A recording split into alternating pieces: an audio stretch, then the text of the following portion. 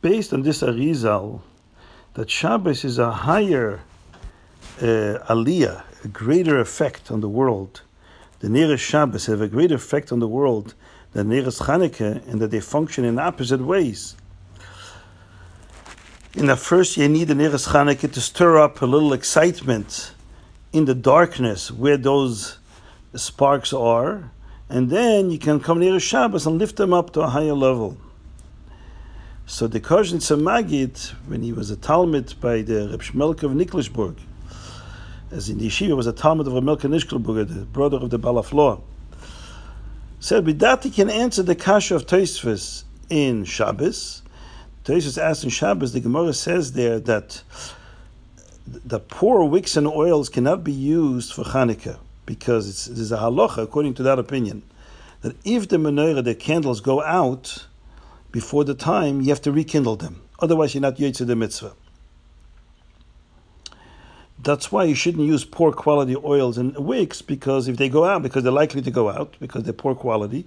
So if they go out and you forget to rekindle it, you won't be yotze the mitzvah. It's better to use like a tchila, good quality oil and wicks, so there won't be a danger of them going out. Since you have a chiyuv to rekindle that and you want to it, then you'll be over. You want to be become the mitzvah. So the Gemara, and also on Shabbos you can't. Why not? Because there's a danger on Shabbos. Because this Amora holds that you're allowed to use the light of Chanukah menorah for your own purposes, not the way the halacha is. And therefore there's a danger you might touch the flame, make it bigger so you can see better. If that Amora, Rav Huna was his name, were to hold that you couldn't use the menorah, the light of the menorah for personal purposes, then there wouldn't be an issue Shabbos. So to ask, why not? Even if you hold that it's asad l'ishtamesh lo'ira, you should still not be able to light with poor wicks and oils for the same reason. You can't light them during the week. Because since kafsa zakukla, if it goes out, you have to rekindle it. And on Shabbos, you wouldn't be able to rekindle it. It's even worse than the weekday. In the weekdays, there's a chashash you might forget. Or you might not do it, b'mezit, whatever it is. But on Shabbos, even if you wanted, you couldn't do it because it's Shabbos. So why is the Gemara bringing a proof? Because Rav Huna says that you can't light these poor quality oils and wicks on Friday, Chanukah. That it's because he holds you can benefit from the light, and therefore there's a danger that you might actually fix the light while it's burning and make it bigger and better so you can see better. Maybe you're not allowed to use it. The reason why Rav Huna holds that you're not allowed to use these poor quality wicks and oils is because Kafsa Zakikla, for the same reason that we don't allow to use those wicks and oils during the week, during the regular days of Chanukah. And Tosfos gives an answer. Says the Koznitzer Maggid, according to Arizal, there's a pashat and teretz. I mean, not so pashat, but it's a teretz. Why? Because on Shabbos Chanukah, the problem of Kafsa Zakikla, that when it goes out, you have to rekindle it, is not there. Because what's the worst that's going to happen? He's not going to light the Chanukah menorah. But since he has the Shabbos candles, the Shabbos licht, according to the Arizal, subsumes in value the value of the menorah. It does more than what the Chanukah menorah does. It lifts the whole Metzias of Olam up higher. But again, that's assuming that the Shabbos candles could possibly accomplish what the menorah does and more. But then why do we need the menorah for? It's hard to understand what the pshat in Arizal is according to this. The Rebbe in his Maimorim takes a whole different approach, and this is according to Chassidus. Chassidus sees the Chanukah licht to be of much greater value than the Neres Shabbos. Yes, the Rebbe discusses in the Maimer that there is Neres HaMikdash, and there's Neres Shabbos, and there's Neres Chanukah. Neres HaMikdash and Neres Shabbos are both placed inside the home or inside the Beis HaMikdash, and they're lit during the daytime, as opposed to Chanukah licht, which has to be lit after Kashiyas HaChamor and Dafka outside. And the Rebbe explains that although the Chanukah menorah, the licht of Chanukah menorah, goes down very low to the lowest corners of evil and darkness and tries to bring the light in those places, it's because that the licht of Chanukah is even greater than the licht of the Beis Hamikdash, and greater than the licht of Shabbos, because they represent the light that will be revealed when Mashiach comes. And the Rebbe explains there's at least two ways by which you can sublimate darkness. One is by introducing darkness to light. So then you overpower the darkness, and the darkness is now replaced with light. That means like this, the darkness itself is darkness. But when you bring so much light into that place of darkness, then you overpower it. You override it, overshadow it. But there's a deeper way by which we transform darkness, and that will happen when Mashiach comes. It's not that the light will replace darkness. When Mashiach comes, will be in his gala revealed the essence of Hashem. V'niglo kvod Hashem v'ro kol basar. When Hashem, mitzad the Eibish's essence, there is not shaykh to say there's darkness and light. He is everything, as the Rambam says,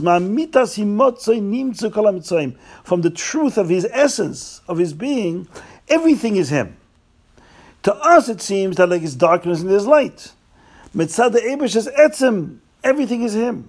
There's no place for darkness to begin with. In other words, the light of Chanukah represents such a type of light which is qualitatively so different than any other light, including Ner Shabbos, Ner Hamikdash. It's not like it's one thing is overpowering another. It's like Tchila, the Ner Chanukah is Megala, reveals that the place of darkness itself is Be'emes godliness. And that's why it penetrates even the darkest places to reveal its true essence.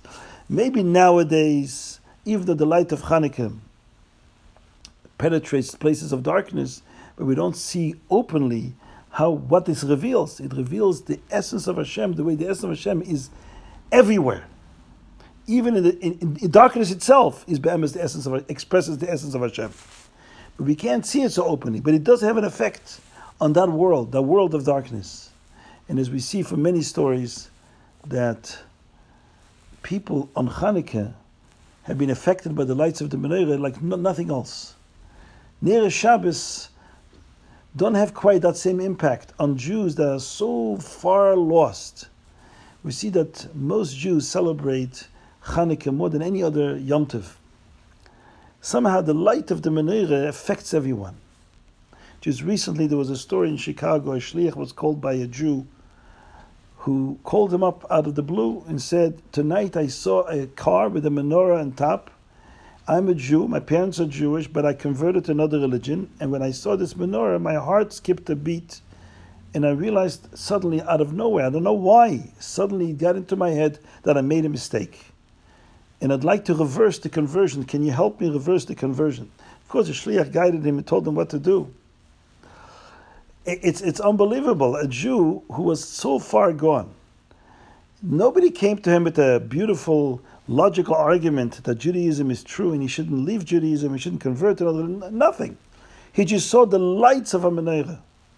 And that transformed him. The light of a menorah penetrates the darkest places. The Rebbe says another thing in the Maimar, which is amazing.